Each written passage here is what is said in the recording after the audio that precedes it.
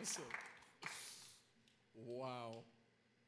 When I hear my own bio, I think, God, I'm getting old. I mean, to do all that stuff, you know. I've never shared a platform with a salamander before. It's a total honor and blessing. Okay, grab this dude.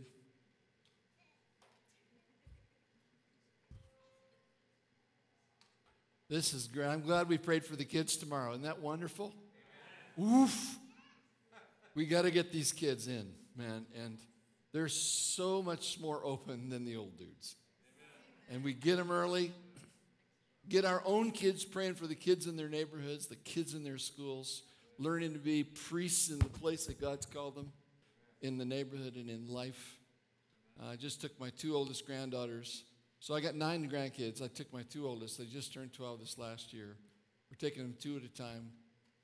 We have a day where we celebrate their lives when they turn 12. We throw a party. We tell funny stories about them. We reminisce. We eat crazy amounts of food. And we let them choose the menu for the day. It's their day. Everyone dresses up. The whole family shows up. Lots of friends, few enemies. We're going to make sure that we really bless these precious young ones coming up through because it's our legacy. It's our future. And then we say, okay, now here's the deal. Now that you're in between girl and woman, we're now, because I got 8 granddaughters, and then I have one poor little grandson at the very end. Poor guy, Isaac. And he's a beautiful kid, and he holds his own, let me tell you. He's great with these girls. We sit down, Oman Oji, that's grandma and grandpa. Oji-san is the Japanese word for grandfather. We're going to take you to Japan, and we're going to introduce you to the Peterson family legacy. So we just got back 2 days ago from 7 days with the girls. My wife and I took the girls around. Everything from showing them what we do, meeting a lot of our friends who are church planning, to Mickey Mouse and Disneyland. You know, you got to do the whole deal. And our future's in these children. The minds and the hearts of these kids are being assaulted. And we get an opportunity to introduce them to the Jesus, the power of the Holy Spirit. They're not going to grow up and be ministers someday. They have to be ministers now. Amen? Oh, how fun is it? It's a lot more fun when they get activated by God and the Spirit of the Lord starts moving in on them and starts giving them dreams and visions and destiny starts setting into their lives. And they set themselves apart for Jesus because of the visitation of the Lord in their lives. I'm going to go for it tonight. I hope that's all right with you. We're going to do 50 years in 1 hour. You think that's possible? I'm kind of a big picture guy. I love to give the overview. And so here we go. Slide number 1. I'm going to call this the tapestry. And a tapestry, I love to weave. I used to have a 4-harness jack loom. I love selecting wools and threads, and I love putting them in creating designs. You use a combination of these, what's called heddles, and a combination of, there's 4 of them on a 4-harness jack loom, and they go up and down differently. You use petals to choose how the patterns are selected. And you can weave all sorts of wild threads and wools and everything with knobs and colors. And all of a sudden, you start throwing the shuttlecock across. It goes across and it goes back and forth. And the woof, it's called the warp and the woof. The up and the down of the weave. And all of a sudden, you start seeing something come into fruition. Now it's not just a bunch of loose individual threads. Now you've got a pattern that's starting to form. And using that imagery, I wanted to go to the next slide.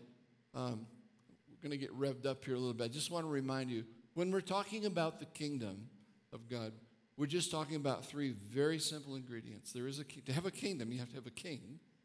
To have a kingdom, you have to have the realm of his rule. In the case of our king, the earth is the Lord's and everything in it, and everything that he's created. In fact, they tell us that creation is still going out into space. It's still moving. From the inception, it's going out still. This God is so fantastic that the realm of his rule is so amazing that he's put us under his charge. He's put us under the banner of his love. The God that flicked the stars in space with his fingers is the God whose realm rules everything. If you get nervous about the political system in America, please don't. In the scope of things, it's a drop in the bucket at best. It's wimpy stuff. Let not your heart be troubled. You believe in God, believe also in Jesus. He's taking care of us, dudes and dudettes. He's taking care of us. He's got it. He's shaken the earth. The norms are changing. The things that are secure are moving. What can be shaken will be shaken. Rejoice. We don't want it to be like this, do we? We don't want to be comfortable Americans. We want to be dangerous kingdom people. It's very different. Very different. We're not called to be Christians. We're called to be disciples. Jesus was not a Christian. He didn't tell us to make Christians. He is the king of the universe. He says, I want my image to be reflected in all of my creation, and I want disciples to be image bearers of me and replicate my life and restore my creation back to intended purpose. And we're called the subjects. We're called the ambassadors of the kingdom. We use the word church a lot, and it's funny because that word, church, conjures up so much in people's heads. There's so much static in the head around this word, church. There is not an example in Scripture when the church is referred to as a place. Not one. The church is always referred to as the people. Always. Do we have places? Of course. Do we meet together in places? Of course. But we don't go to church, we are the church. The minute you leave this, there's no church here. This is the building where the church gathers. Your home is where the church gathers. And I hope that our bars are where the church gathers. And the smoking lounges. Oh, careful now. Wherever you go, you make it holy, as long as you stay holy. So if you got a drinking problem, please don't go to the bars and say, this is where I'm called, This is a different spirit we're talking about here. I told a bartender once, I said, you and I are just the same. He said, we are. I said, yeah, you and I both dispense spirits. I said, look at you. You love all those guys sitting at the bar. They're like your people. And you know their lives, and you care about them. I said, that's what I do. I've got a whole group of people I care about them. I love them, and I dispense my spirits to them. Little different spirits. He was bushwhacked. I used to go and prepare for my Sunday sermons at a big bar in Kansas City. Just sit in there with all these guys. I had guys trying to recruit me to their weird stuff. And I would just sit there and study Scripture and get ready for my Sunday sermons. And it was so much fun. Why? Because we're his ambassadors. We get to go everywhere. As long as sin's not abounding there in the sense of you're not actively participating, you're going to change the atmosphere of that place. Amen? And we go together, too. It's important not to be alone in some of these places, just for a little disclaimer there. Next. I shared that I was with you guys just about 4 months ago. I was here in February. I shared the scripture. I want to share it again. The Lord said to Moses, I have indeed seen the misery of my people in Egypt. I've heard them crying out because of their slave drivers, and I'm concerned about their suffering. So I've come down to rescue them from the hand of the Egyptians, to bring them up out of that land into a good and spacious land, a land flowing with milk and honey. So now go, I am sending you in to Pharaoh to bring my people, the Israelites, out. You see what's going on? God says, I'm coming down to bring my people up. I'm sending you in to bring them out. What do you got? You got a tapestry. You got the heavenly threads crossing with earth's threads. You got the throne and the footstool that are intersecting, and in the center of it is something. What is the something that this intersection brings? That's what we're going to talk about tonight. This, I've come down to bring my people up. I'm sending you in to bring them out. See, if you take the vertical out of the equation, then you got humans doing a lot of good stuff. If you take humans out of the equation, you got just God going up and down, right? Presence, you got presence. God, wherever God is, that's it. It's the presence of God. It's when the two come together. That's what we'll get in this a little bit. I want to talk to you about why presence isn't the ultimate thing. Ooh, careful now. We're all about the presence of God, aren't we? We love the presence of God. We'd be lost without the presence of God. It's not just the manifest presence of God in meetings like this. Christ is in you. He's the hope of glory. His presence is with you wherever you go. Okay, so we got the presence of God. Presence of God is never the goal. And we'll get into that.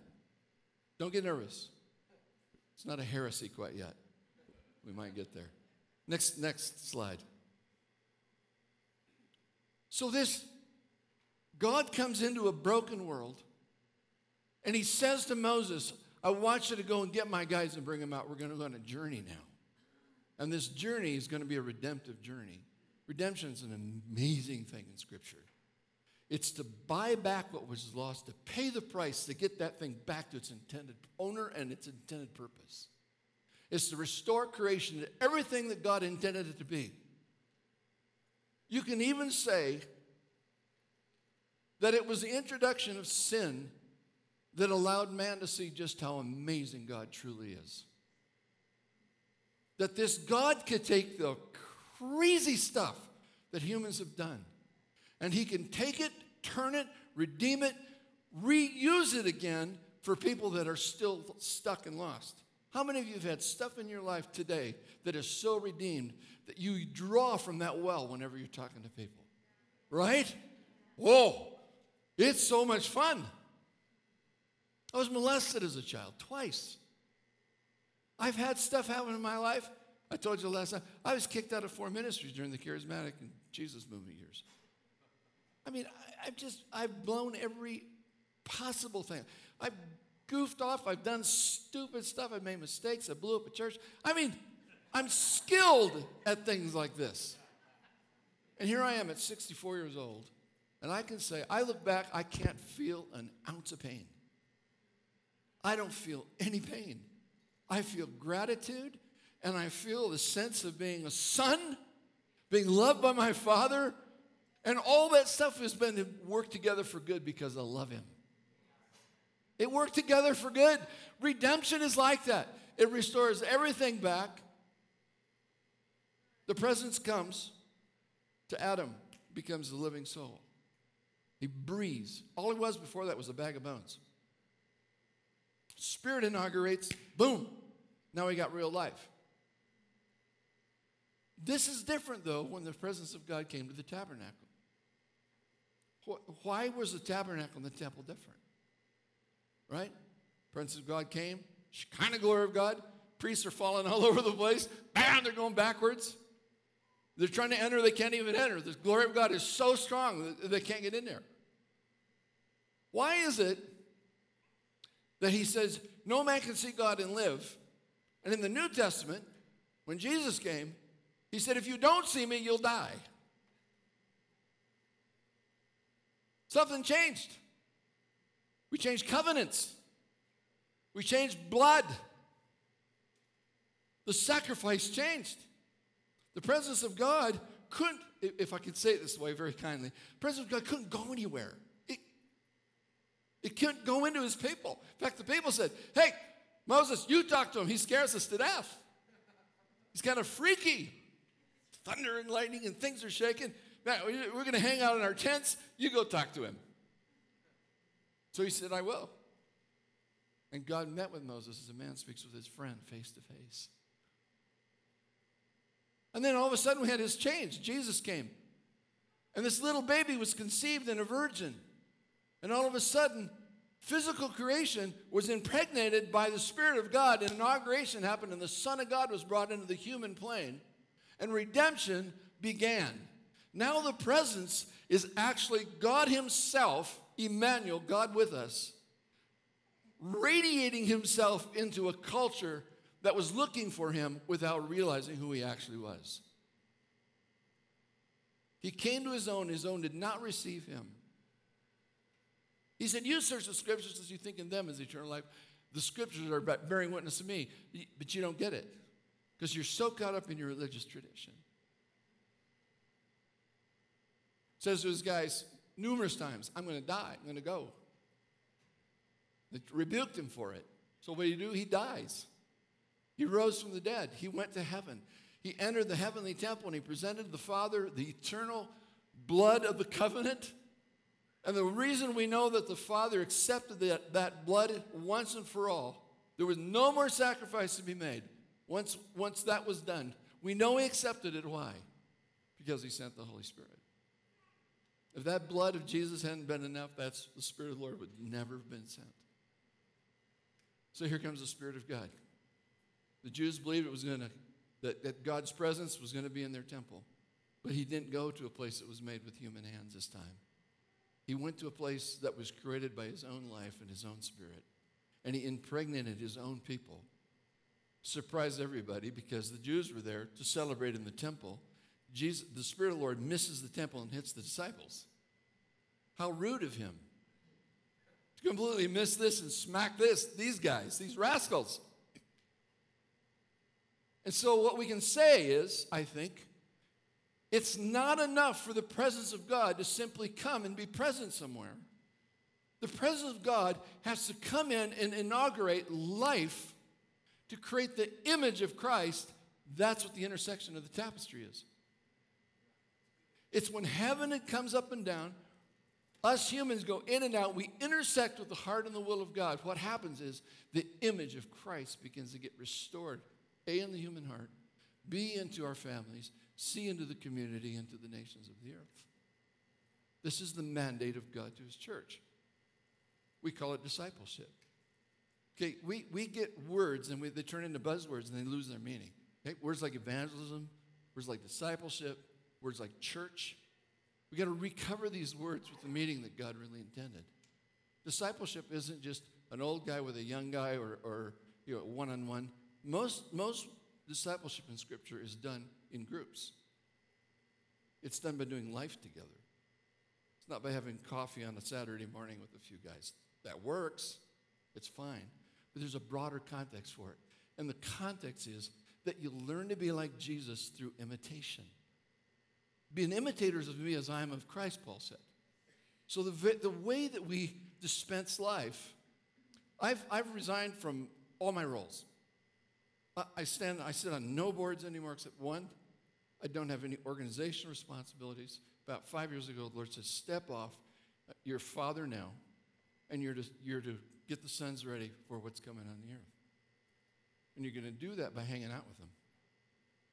If they call you and say, I need to hang out, we're going to hang out. We'll sit at night with a bunch of us around the fire, and we'll just do life together. We'll just talk. I'll fly anywhere in the world to be with my guys. If they call, I come. By guys, I mean guys and gals. And couples. I'm really committed to the marriages in our guys. I'm really committed to raising their kids with them. I know them by name.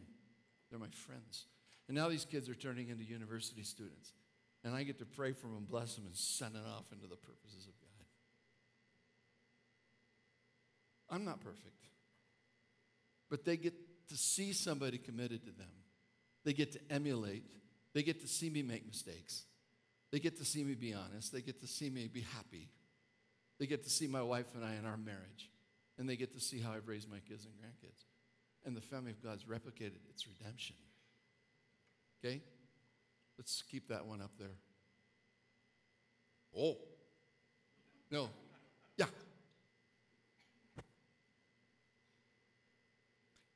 I'm hearing this. I hear this all the time. God's doing a new thing. Actually, not really. God's doing a really old thing. there's something weird about saying, yeah, what my parents and the generations were, they were fooling around a little bit. God's doing a new thing now. I can feel it in the way it's said sometimes. Even hear it prophetically. God's doing a new thing. Okay, new flowers, but it's an old tree, people. It's got a really old root system. And it's the continuity of the life of God from the inception of creation all the way through today. There's a continuity that's going all the way through. The root is Jesus. The trunk is the church. The apostolic foundations God laid.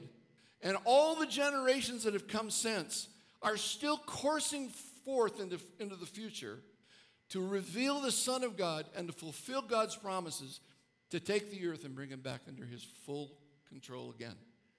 Amen? So what we see are the blossoms. Yeah, amen. And then those kind of fall. What was happening 5 years ago is a little different. So those blossoms fell off. Now we got some new blossoms. Yes, in that sense, God's doing a new thing. Hallelujah. We got fresh flowers. It's spring now. Got new stuff happening. But it's the root that we care about. It's that we're part of a healthy root, a continuity. If we keep cutting off the branches and keep saying we're doing a new thing, and we keep cutting ourselves off from the history, Americans have trouble with this. It's hard for us Americans. Most Americans left somewhere to come here. They left family. They changed gears. They left cultures, and they started over and afresh. So on one level, that was awesome, right? Some need to start over. Some were really ready to leave their families. And some continued their traditions and continued contact with folks in the old country. It's great. But we have a hard time understanding continuity.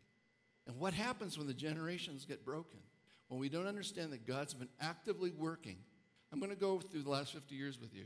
And I want to show you something. That God has not stopped. But if we keep giving the energy to the youth, we're going to give away the power and the presence and the discipleship making to orphans.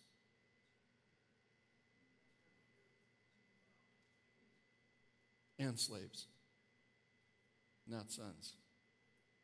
I love the youthful energy in the church today. It's awesome. And I'm going to talk about the millennials in just a little bit. They're a gift from God to the church. But you cannot entrust the weight of the kingdom to a 20 and 30-year-old. I'm sorry. We become the launching pad for their lives. But we don't let go of them. We don't say, yeah, go do your thing.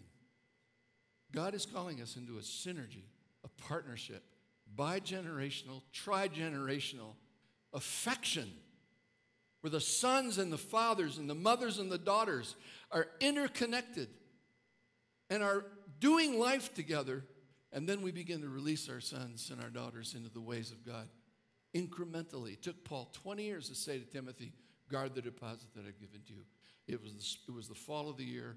He wrote 2 Timothy. He entrusted Timothy with all that he had given him and all that they had done and all the church planning and all of the battles that they had fought and all of the imprisonments and all of the boats sinking under them and all the stones flying at them. He finally said in the fall of the year, I entrusted to you my son. In the spring, he was dead. Paul, or Timothy and Titus and others, took up the legacy. It's a pattern God wants to reestablish in the church. Amen? So God's doing an old thing, new blossoms on an old tree. Okay, let's keep going. I'm getting a little carried away.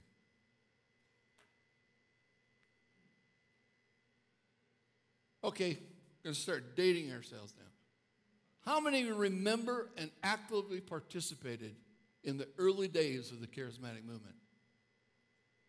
Oh, okay, we're dating ourselves. This is great. Those were crazy days. Crazy days. They were so weird that we didn't know what was going on the earth. The church had come through the war. The economy was booming globally. The broken European nations in Japan and Asia were being rebuilt. And the boom is on. And the church was growing in some ways in America, but it was extremely conservative, if I can put it that way. There wasn't much in the realm of the Holy Spirit. Not much at all. And all of a sudden, a guy named Dennis Bennett, an Episcopal priest, gets nuked by the Lord, 1960. And he created controversy. Did you know that division can be from God?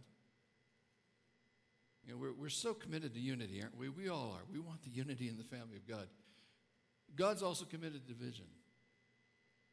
There's a very interesting scripture. It says, there must be divisions amongst you, so that those that are approved of God might be made manifest. Oof. God actually uses the separation of brethren to show what he's blessing and what he's not. Doesn't mean he doesn't love everybody. Doesn't mean he doesn't love. But what he's trying to do is move the church up the trunk and up the branches to bring that new life we're looking for. And what stopped it historically has always been the traditions of men. It's when the traditions of the church trump the presence of God and the active reformation of Jesus in the midst of his people. So he'll go to war for us. He loves us so much, he won't let us stay the same. So in the 60s, we saw this charismatic movement. It was interesting because it started with a lot of the mainline churches. It was the Anglican, the Lutherans even got involved. God even touched a Lutheran, if you can imagine. The Methodists were getting nuked. The Baptists started a whole thing called the Baptist Charismatic Conference. That was like heresy. In those days, it was so volatile that if you spoke in tongues or you believed in the gifts of the Holy Spirit, you were literally, by some of these traditions, were deemed as being an active agent of the enemy. It was that crazy. I had one pastor say to me, he said, this is all of the devil. He came to talk to me about staying in the position I was in with my wife. We love you, you're doing a great job, but you're hanging out with charismatics. And we want you to sign a paper saying, you'll stay with us, but you'll never fraternize with charismatics. I said, so, wait a minute now. So unity now is around doctrinal statements, not around the person of Christ. He said, no, we're not saying that. I said, this is exactly what you're saying. You're asking me to cut off brothers that Jesus loves so that I confirm and affirm and conform to your theology. I was 24 years old, wet behind the ears. But I knew enough to know you don't do that. So he said, fine, you're fired. I said, thank you. Thank you. You're doing me a great favor. I said, can I pray for you? He said, please don't. I said, you know what? When you walk out of the door, I'm going to pray for you. I'm going to pray for you anyway, and I'm going to ask the Spirit of the Lord to visit you. He did. Some years later, it took a while. There was holy division in the church. God was coming into the Pharisaical spirit of the church of our day, and he was saying, enough Pharisaism. I want freedom of my spirit again. I'm tired of people being conformed to church polity, conformed to the do's and don'ts of legalistic Christianity. I want the breath of my spirit to come in and blow out the gaskets. Amen? Oh, it was nuts. Next one. The 60s were turbulent. Churches were splitting. Pastors were getting fired for coming under the influence of the Holy Spirit. Signs and wonders were starting to happen. Francis McNutt and all these different guys were getting into healing rooms, and we were learning about healing. And Melody Land Christian Center in Anaheim, California was kind of coming on the scene. And I mean, it's like there were these little hot spots that started happening. And it was kind of unled. And no one knew kind of where it was going and what was happening. And the debates were on, and we were fighting with each other. It was kind of fun and really painful. Really painful. And then lo and behold, culture was changing at the same time. And man, the 60s were turbulent, and this whole new generation came up. And they were called freaks pretty much. And out of the freaks came a subset called the Jesus movement. In the late 60s, all the way through the 70s, we had this thing called the Jesus movement. And Jesus became the centerpiece of our conversation. Okay? We had the Spirit in the 60s. We had a re-emphasis of Jesus in the 70s. And that was fun stuff. And Jesus, again, was challenging the traditions of men. Challenging this idea of people were not being let in the doors because they had long hair. I mean, how stupid is that? But it was a real issue. How you looked, how you smelled, what you wore. The one church that I attended for about 4 years, one of the elders decided that they had new carpet. They can't have hippies walking on their carpet because everyone knows that the oil from the feet of a human being destroys carpet. So he puts this big sign outside and says, absolutely no bare feet in this place. Pastor rolls up, sees that sign, takes the sign, walks, starts the service, didn't even do worship, just started the service, said, okay, we're going to start now. He says, see this sign? It says absolutely nobody in this room is allowed here because, and he said, he cracked it over his knee and he said, he threw the sign away and he said, we will never do this here. You're all invited to the family of God. Freaks flooded the place. Flooded it. Every day they were on the beaches. And others were just literally walking down Corona del Mar, walking down Laguna Beach, walking down the beaches, just talking about Jesus. And people were coming to the Lord. Every night there was Bible study. On Saturdays were concerts. For years, people were coming to Jesus at those concerts on Saturday nights. People were leading people to Jesus. They weren't coming to church and hearing salvation sermons. They were seeing a changed life, and they were being changed by changed lives. Because somebody wasn't just worried about gathering the church, they were worried about scattering the church. And a scattered church is the most dangerous one. I don't mean disunified. I mean moving out church. We allowed new babies. We had new churches. We had new worship. The whole modern day, what we do up here with all this, it all got started in the 70s. Maranatha was the first publishing house of truly Christian modern worship music. And it turned into this amazing thing. Got bought out by Gospel Light, and they got bought out by somebody else, and all the music industry is crazy. But it was a new season, and you could be driving down the road, and you would see guys along the road wanting to hitchhike.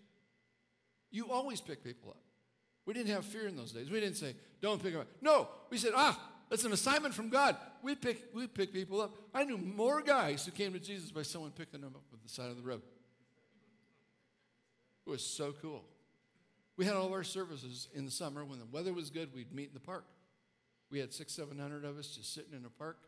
Big old beautiful trees, the Rogue River's going by, sun's beating down. The osprey would come around our services, and they would just circle, and then they would dive and get the trout in the river and come up, and it was glorious. And every week, people came to Jesus. And we'd say, how many of you have come to Jesus just now in the last 1 hour sitting here? Great. Turn around, follow me. We're going down the road. We're going to have a baptism. Go, psh. Dunk them under. So your sins now are going down to Gold River, Oregon. They're going out into the sea. They'll be removed far as the east from the west. You're a new creature in Christ. Now receive the Holy Spirit. Bam! It was wild stuff. We did a baptism in a nudist colony. We did midnight baptisms. The big deal at our community house was the minute someone gets saved, just run them down the river and get them baptized. 2 in the morning, down we go. Well, I did say call me when that happens. So they started calling me anyway. So 2, 3 in the morning, I'd be called down to the river. Almost drowned one night. I slipped on the boat ramp. Had a big dude, in the name of Father, Son, Holy. Poop. I went out, and I'm going down the Rogue River at 3 in the morning in April. It was so cold. And this guy and I about died. We're grabbing for branches on this side. And all I could hear in the background was the guys worshiping. And they were going, love you, Jesus. Then it was, where'd they go? We disappeared. Those were nutty days. Thread 3. Okay, we're talking about the threads. The threads of God coming this way. Man, I tell you, the 80s were insane. In 1976, a guy named Ralph Winter came up with this proposition or presupposition that God didn't just want to meet individuals and lead individuals to Christ. He wanted whole people groups. And that it was the right of all peoples to hear the gospel. Ethne. And we started talking about ethnicities. And it morphed into this idea of, where are these people? And then they started coming up with this idea of the 1040 window. And if you look at the latitudes of 10 and 40, and it cuts across the poor of the poor, the most devastated of the devastated, and the world caught this. The church worldwide caught this idea of going to where Jesus isn't, in the sense of where he's not present with churches. There was unevangelized, there was distance, lots of poverty. And the church mobilized. It was awesome. We had unreached people groups, we had the 1040 window, and out of it came all these international prayer movements. I'll never forget in the 80s when God started smacking his love on the little country of Holland, the Netherlands. And one day I was meeting with a bunch of these intercessors and I got a phone call from the Germans. And the German intercessors called and said, "We're under complete and total conviction by the Holy Spirit. We want to meet you in Arnhem, which is at the border town between Essen, between Germany and Holland. We're going to meet you at the border. And we have some reconciliation we want to do." So the Dutch and the Germans, who've never gotten along real well, met at the border, and it was unbelievable. They were weeping, asking forgiveness for the war crimes, for what happened to the Jews. The Dutch tried to protect them. The Jews, of course, were killing, or the Germans, of course, were killing them. All of that just created all this animosity. There was this sense that the realm of God's rule was now a lot bigger than the church. That God was pushing out the boundaries of everything we did. All of a sudden, people were going to the nations. Did you know that there was no such thing as short-term missions back in the 70s, 60s, 70s? Mission boards prevented it. They would never let a short-term missionary. You had to go through Bible college, and then you had to do all sorts of hoop jumping in order to go. And I remember when the first team came from Wheaton College to Japan, my dad was one of the first guys to receive them. And the rest of the missionary community said, "You're crazy. These kids are just green behind the ears. Don't receive them." But Dad said, "No, I think they're sent by God." They were. And it just started this whole train of young people starting. And now it's gone berserk. By the time we get to the 80s, it's like everyone can go. Prices came down, travel changed, everything, borders changed. All of a sudden, it was okay. And anybody can go. We had the kids gone. We had we had families going off. It all became a free-for-all. It was like an adventuristic thing. Walls are down, let's go. Berlin came down, everything changed. Not only did it change in Eastern Europe, but it began to let us see there's not a wall standing that can stand before God. So we started praying for what they call the bamboo curtain. We started praying for the Muslim world. We started to understand the walls are coming down. We have a legacy, guys. God revisited us by the Spirit in the 60s. He came and re-emphasized his Son in the 70s. He was anxious that we don't just hold it in, but that we take it to the nations. And all of a sudden, what used to be the force and the field switched. The western forest became secondary to what had been the field. Now Africa and Asia are becoming the force.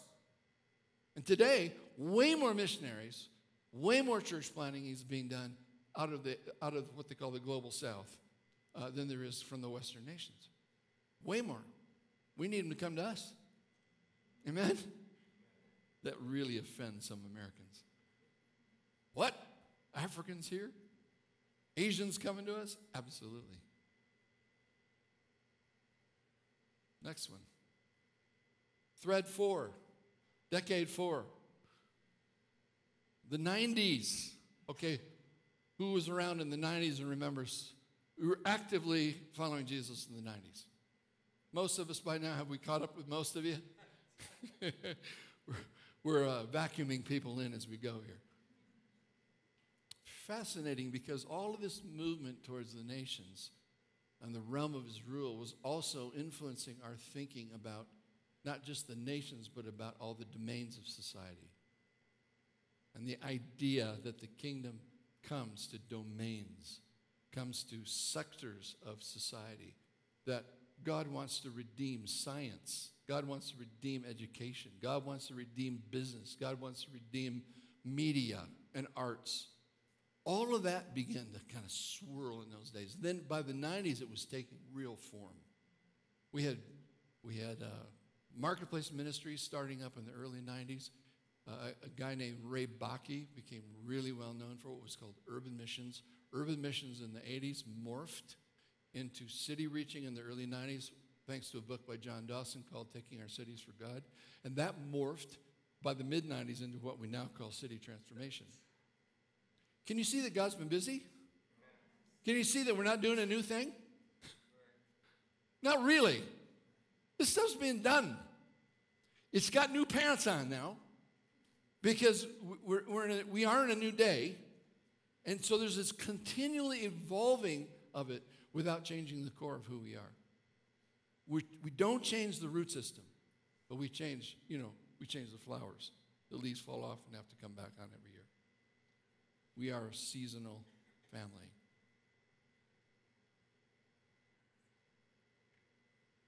A lot of emphasis in the 90s on the intercessors and the prophets. My goodness. The prophetic. How many of you are around for that whole prophetic thing? Bob Jones, Paul Cain, the Kansas City prophets. Woo, that was fun stuff. Rick Joyner, the thing goes on and on. Names, that we could use names. Some blessed, blessed guys. And it had a season. And that season changed. And it left the church both blessed and confused. Because it produced, what are you going to do when you're in a room and the guy sitting next to you says, "You can smell roses now." Psst, start smelling roses. And then he says, "Now all the windows are closed and we're going to sense the breeze of God now." Psst, here comes this wind in the room, everything's shut. Psst, what can we do? What we can do when people start walking in the third heaven and get revelations from God that are just so fantastic, it blowing your mind. What happens is you take it from the Lord, you discern if it's from the Lord, you take it when it is, but you only smell the perfume, you don't drink it. We made heroes out of the people in the 80s and 90s who should never have been heroes. They were servants of the Lord. This is true for all of history. Historically, we have to learn to quit making heroes out of individuals. When you have prominent leaders like Bill Johnson, and guys, there's so many good men and women of God that God's given us. Never emulate them. Learn what you can from them, but never let them become to you what only God can become to you. Ever. We love these guys. They're a gift to the whole church. They're doing stuff globally. And what's happening in Japan, some of the big ministries are coming in, and the Japanese, if you don't know Japanese, this is what they do. They copy everything.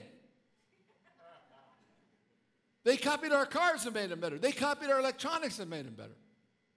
They're trying to copy the church, and it's not working. You can't copy because the church isn't form. The church is genetic. You have to get a gene from Jesus, and it has to go into your culture and make it what Jesus wants it to be in the culture. You can't take an American gene and transplant it in Germany. It's what happened after the war. My dad's generation took American Western cultural Christianity and brought it to Japan, and they're still trying to do it. And we're saying, time out. Excuse us for what our dads did. We loved our dads and we love you guys, but you know what? God's not on this now. God wants to birth his spirit in you so that Jesus comes forth in a way that you never dreamed possible. It's going to smell and look like heaven. It's going to have the kingdom mark all over it, and it's going to be suspiciously Japanese. Structures that are Western corporate structures in a culture that's a family culture. Nuts! Intercessors and prophets. We all of a sudden, I mean, you could hardly find a town or a city in America, even in Europe, where pastors weren't finding each other. Starting to meet, starting to pray. Pastors' prayer retreats started up. Churches finding each other across boundaries. It was amazing, guys. It was cool. Ed Savos and I were working together. We were in multiple cities around the world together. We saw pastors coming together, intercessors coming together. Prayer walking streets. It was cool stuff. It was really great. I'm sitting in Pittsburgh, and I hear this little thought came to my head. It was the Lord, and he said, the church the way she is cannot reach the city the way she dreams. Oh, I said, so what are we doing here then? I got deflated. And I felt encouraged by the Lord over time. I felt like the Lord just said, I'm bringing reformation to my church. So the unity that you have now is not organic, it's functional. You're gathering around events, but you're not gathering around your immense, deep, unchallengeable love for one another. Still exists in churches in our cities, and I'll get into that in just a little bit. It's changing, praise God. It is changing. But functional unity will never bring the presence of God and the image of Christ to a city. It can't just be about functioning around events. It's when men and women of God, leaders in a city, mandated to that geography, begin to fall in love with each other, and they begin to lay down before God together and embrace the city together and get the word of God for the city. What we have now is multiple churches getting the word of God for their church, meeting together once or twice a week, or once or twice a month, and praying together and blessing the city, and that's great. That's a great start. It's not enough. And this isn't organizational unity, guys. We're never going to be one. We'll always have a multiplicity of parts. Amen? We need the distinctives. They're beautiful. The traditions reflect. But there's going to be a day God is moving us to where Jesus actually speaks to the church and the city, and they begin to move out together. A lot has to change before that happens. But we're getting there. Economy has to change in the church. The way we do business, the way we look at each other, the way we deploy the church into all aspects of life has to change. And God's committed to that for us. Amen. He'll walk us through that. One of the things that we did there at the end of the 90s was we started really, if you went to a pastor's conference in the late 90s, here's what you'd hear.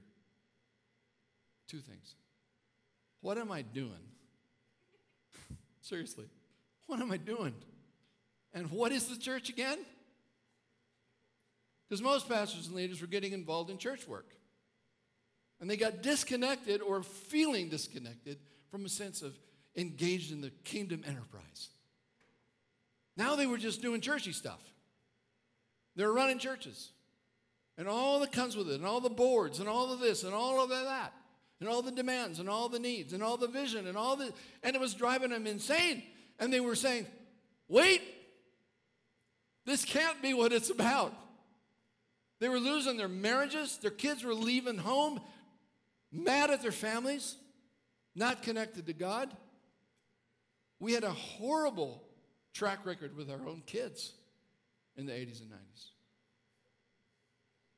We had brokenness break out in the church. And yet, we were shocked when pastors were falling morally. Why? Why would we be shocked? No one's walking uprightly and living open. They become stars. They became heroes. They were protected from reality because everyone looked to them as the answer for everything. And God said, I'm sorry, I'm not taking this anymore. And we saw things begin to fall, begin to break up, exposure, the lid got taken off. And here's the beauty of redemption. A lot of those guys have been restored to God again. Amen? And we've learned and we're learning that nobody gets a pass on walking in openness before God. Nobody. care who you are. I don't care what you lead. I don't care how much money you got. I don't care how much experience you have. You and me are always candidates for more of Jesus and to become profoundly more human all the time. Now, a funny thing happened at the end of that decade, going into the 2000s. Thread 5. Mike, how much time? Should I quit now?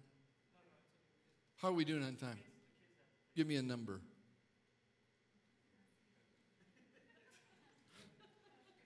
10? Give me a number. Between 1 and whatever. 15? Okay.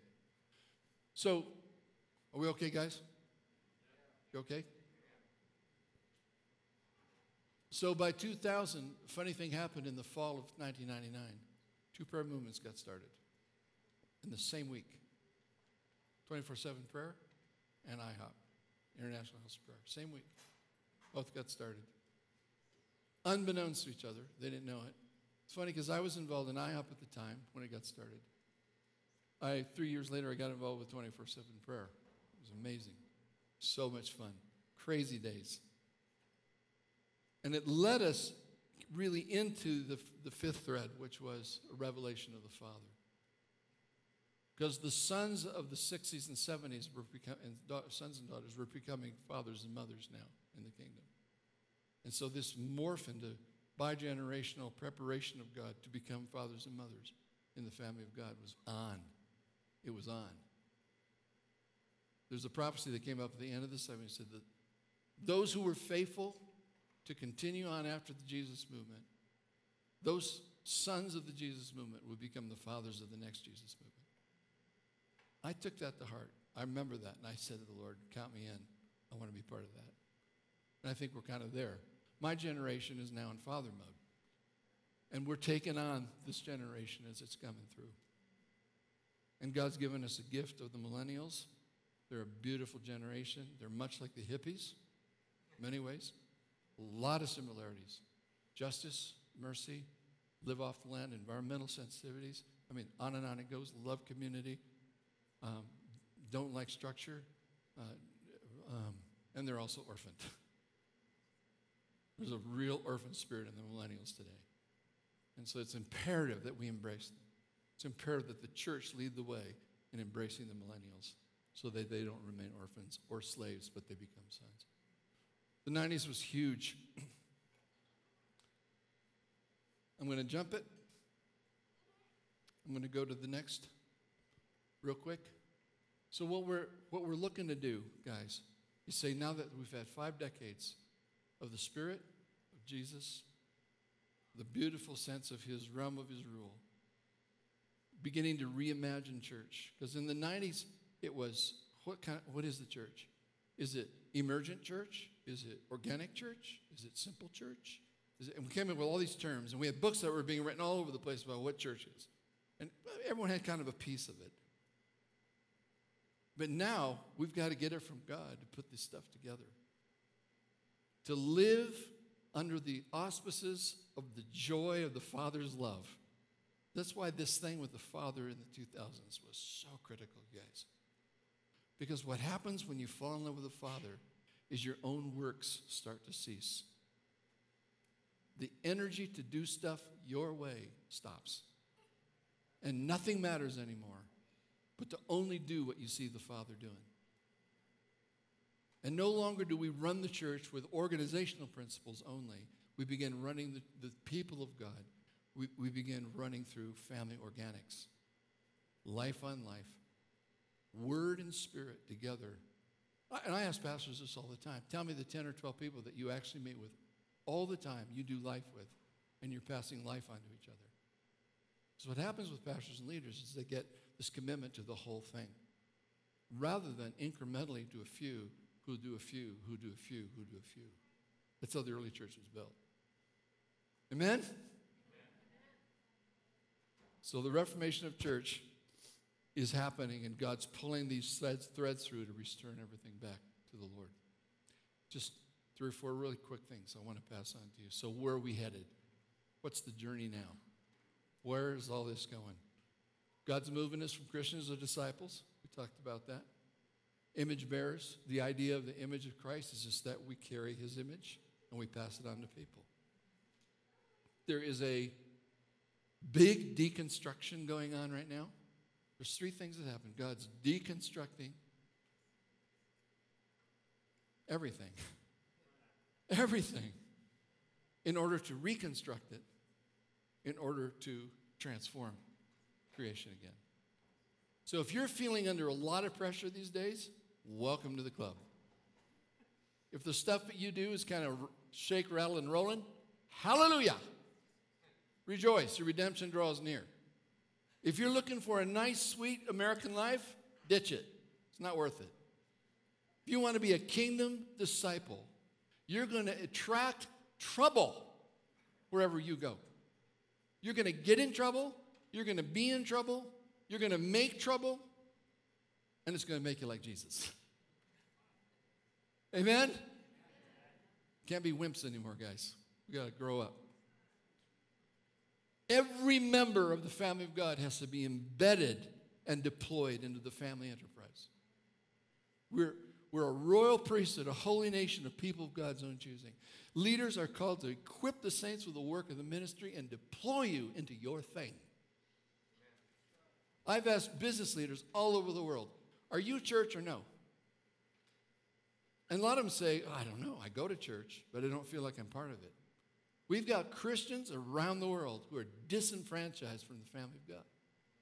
And they're disenfranchised because they've been used for the church's purposes. We'll use you to put it on our building committee. We need you to have donate funds so that we can build a church. We need you for this, we need you for that. We have to stop needing people or using people for the church's need. Our whole goal is to make them like Jesus. So everything we do is to help them do life with them so they can replicate it. We need the business guys and the professionals to be discipled in Christ so they can take it into the marketplace, into the educational halls, into media. My son's in media in Hollywood. I'm working with him, He's got stuff he's going through. Can you imagine working in Hollywood? He's a set design artist. The stuff they run into is amazing. But learning to be Jesus there. Then I'm going to end on this. Remember I said earlier that God's teaching us, he's moving us from gathering to scattering. He had to do that in Jerusalem. Remember when the church was getting a little too cozy and he sent a dispersion of the church into the nations? There's a sense in which we have to be really committed to go and take Jesus into all of life. Let me put it this way. We have built the church in America around places. Now, you know that I've been involved with IHOP, and I've been involved and am involved still with 24/7 prayer, and I love it to pieces. But we've got building and prayer rooms. Okay? You got an international house of prayer, and we've got 24/7 prayer rooms. My fear for us is that we start imagining that you can actually create a place called a house of prayer. Now, Mike Pickle's a friend of mine, and I'll tell you what, Mike never envisioned that they would replicate buildings where people would come and just do prayer in those buildings. That was not Mike's idea at all. It was to create a generator, a furnace of prayer. Amen? But what's happened is happening, if we're not careful, is we start defining who is the house of prayer. The whole church. The whole priesthood. You are the house of prayer, and you got wheels on your feet, and you take it wherever you go. And to confine it to a place and say, that's the house of prayer. I know more people have tried to start a house of prayer, and it hasn't worked. It's frustrated. Why? Because you're already the house of prayer. Let's act like it.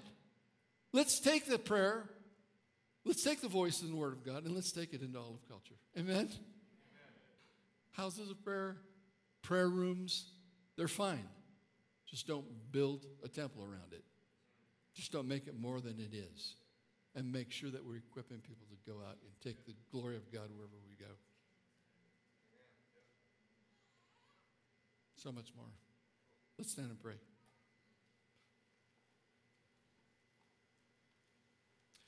Let's get cozy. Is that all right?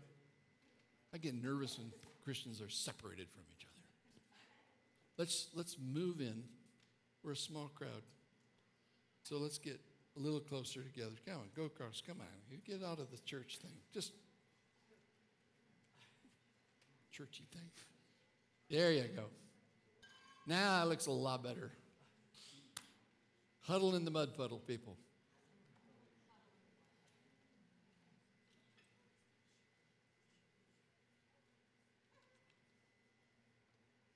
Come on, you guys. Come on in. Huddle, huddle. Draw in.